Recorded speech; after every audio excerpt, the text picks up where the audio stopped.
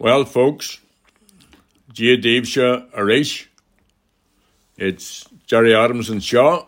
Agus tá Sulagum go bhfuil sibse go mai. Just to let you know that I have a sore back. I actually heard it decades ago playing handball against a chap 20 years younger than me. And it soon got better, but every so often it comes back to trouble me, especially if I neglect to stretch and bend in the manner prescribed by the physio. And it's been niggling at me for now on 5-6 weeks. I told your man this because he saw me hobbling along, and he said, it takes longer to heal as you get older. Your man thinks he knows everything, that he's an authority on everything. But in this case, he's right. So I wince my way gingerly through my daily routine. And I actually had noticed recently that some of my close friends have morphed into wee old men. And I can see this in the way that they walk, their geriatric gait, the cautious way they traverse slippery or wet surfaces, or go across roads or journey up inclines, like owl lads. And that's the way my bad back has me. Maybe that's the way others see me, as an owl lad. And that certainly is your man's view. I find all that a bit disconcerting. You know, I can still climb the cemetery wall, and I clamber up Errigal if I take my time, or the Hatchetfield, and I can still puck a slither as well and as far as much younger hurlers. But I can't run too fast for too long, or too far. And I do like a wee nap after my dinner. And I do get stiff sitting in the car on long journeys, or sitting anywhere, now that I think about it. And my back really is sore. 70, your man told me, that's what the good Lord gives us. 70. And you're already 3 years over that. You haven't much time left. Don't talk stupid, I rebuked him. Once the good weather comes in and my back gets better, I'll be as good as new. Your days are numbered, he retorted. You'll never be as good as new, Arish. You're more recycled material than new. Only it would hurt me more than him. I could have punched him. Especially when he told me that I'm in the last phase of my life. I've never thought of it like that. I don't actually mind growing older. It's natural. If you have the right attitude, growing older doesn't mean growing old. That's my philosophy anyway. That's what I told your man. I might be in the departure lounge, I said to him, but my flight is delayed. Such a yarn, your man said. You lads are all the same. Delusional. The graveyard will never be full till you're in it. And that's how we left it. He really knows how to hurt me. It's very annoying. He should have more respect for his elders. And now to something much, much, much more important. And that's the collusion between the British intelligence services, the RUC, the UDR, the British Army, and loyalist paramilitary organisations. It is a fact of life, and that is now indisputable. A succession of reports have confirmed the extent to which loyalist death squads operated under the patronage and direction of the British state. This week, the police ombudsman produced yet another report. It examines 11 killings in the South Belfast area, 5 of which occurred on Wednesday February the 5th, 1992. That morning, 2 UDA killers walked into Graham's Bookies on the Armour Road and opened fire. They killed 5 people and wounded 9 others. Claims of collusion between the UDA and British agencies were dismissed at that time by many in the political establishment and much of the media. 30 years later, and within days of the anniversary of that atrocity, the families were handed a police ombudsman's report that confirms collusion. It also confirmed that one of the weapons involved was part of the consignment from the apartheid South African regime brought into the north by British intelligence and its agents within the UDA, UVF and Ulster resistance. Collusion worked hand in hand with a British strategy which sought to demonise Republicans and the wider nationalist base. Every effort was made by the British and Irish governments and our political opponents to marginalise and to censor Sinn Féin. The 5 who were killed in the Armour Road Bookies were the victims of this strategy. So too were the 3 people killed in the Falls Road Sinn Féin office the day before. And just on the anniversary of that atrocity at our office, we held a short ceremony to remember Paddy Loughrane and Pat McBride and Michael O'Dwyer. They were all shot dead when RUC officer Alan Moore walked into the office claiming to be a journalist. Within minutes he had killed Paddy and Pat, who worked in the building, and Michael, a young man in the office with his 2-year-old son, to discuss a constituency issue. And 2 others were wounded.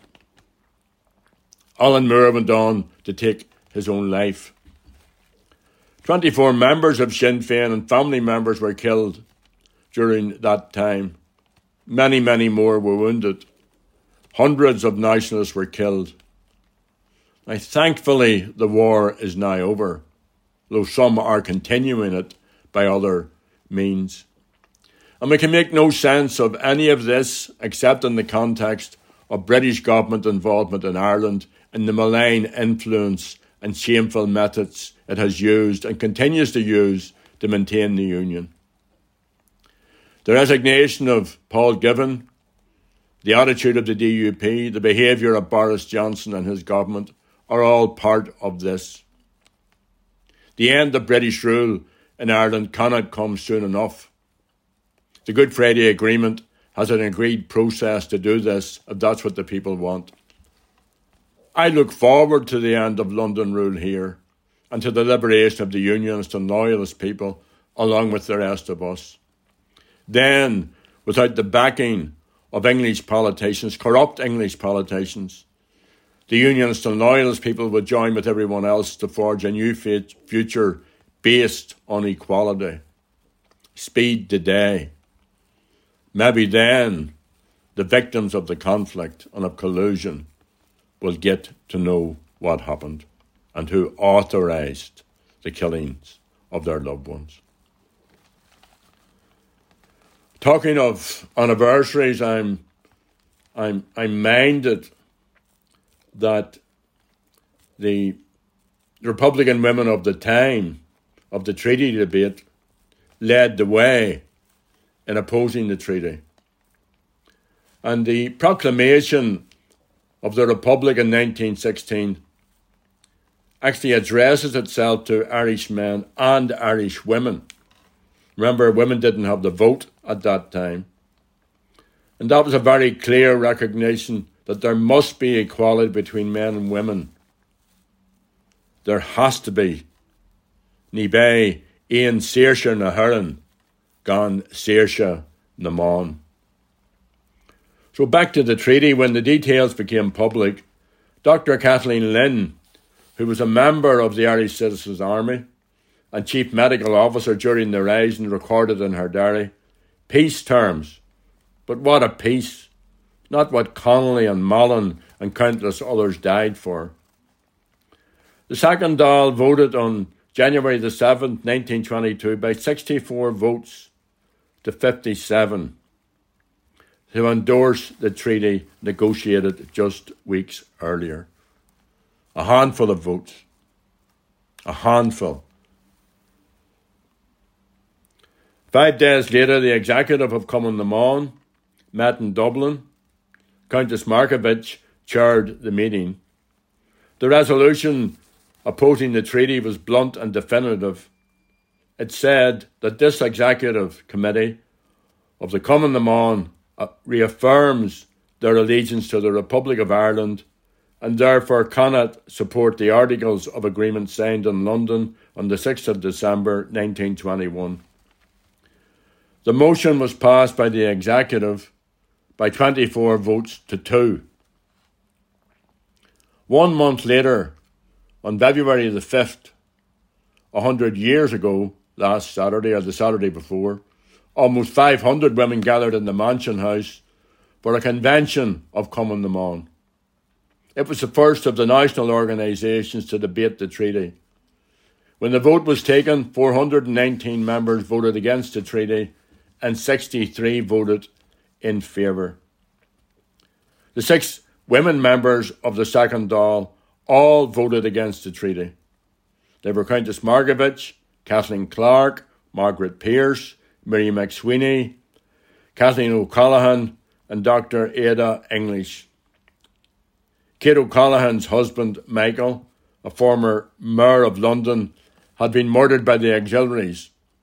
In her address to the convention, she said, "The women of An Dáil are women of character and they will vote for principle, not for expediency." Mary McSweeney, whose brother Terence died on hunger strike, warned that should the treaty be accepted, she would become the Free State's first rebel. Countess Markievicz said, "I am pledged as a rebel, an incontrovertible rebel, because I am pledged to the one thing, a free and independent republic." Republican women took the lead in opposing the treaty, as I said earlier.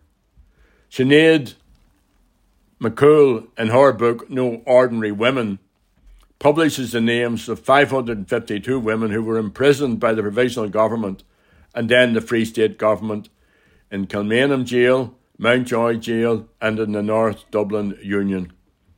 The Free State Government banned the Cumann na mBan in January 1923. In the decades that followed, the Cumann na mBan continued to play a crucial role in the struggle to end partition. And I want to go out, if I may, with Sibyl and her rendition of Manra na Huireann, a song rejuvenated by Sean O'Riordan and brought to all of our attentions by Sean O'Shea. So Gwynieri and ta libshe Gwyliar.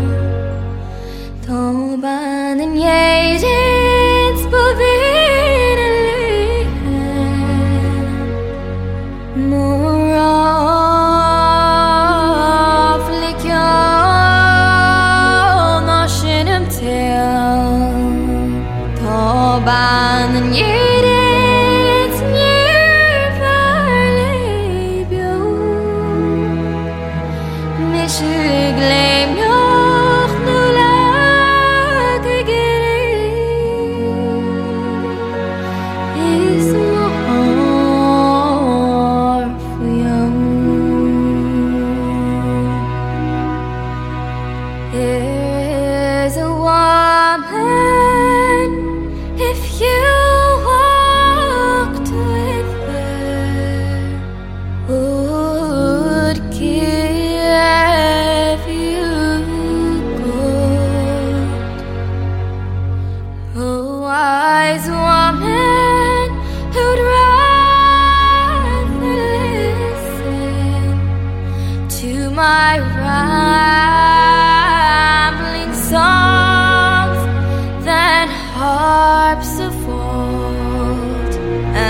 she's the one I do adore.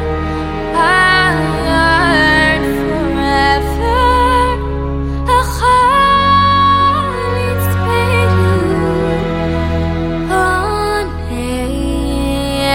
Aiden's shore. Ban and der hoch doch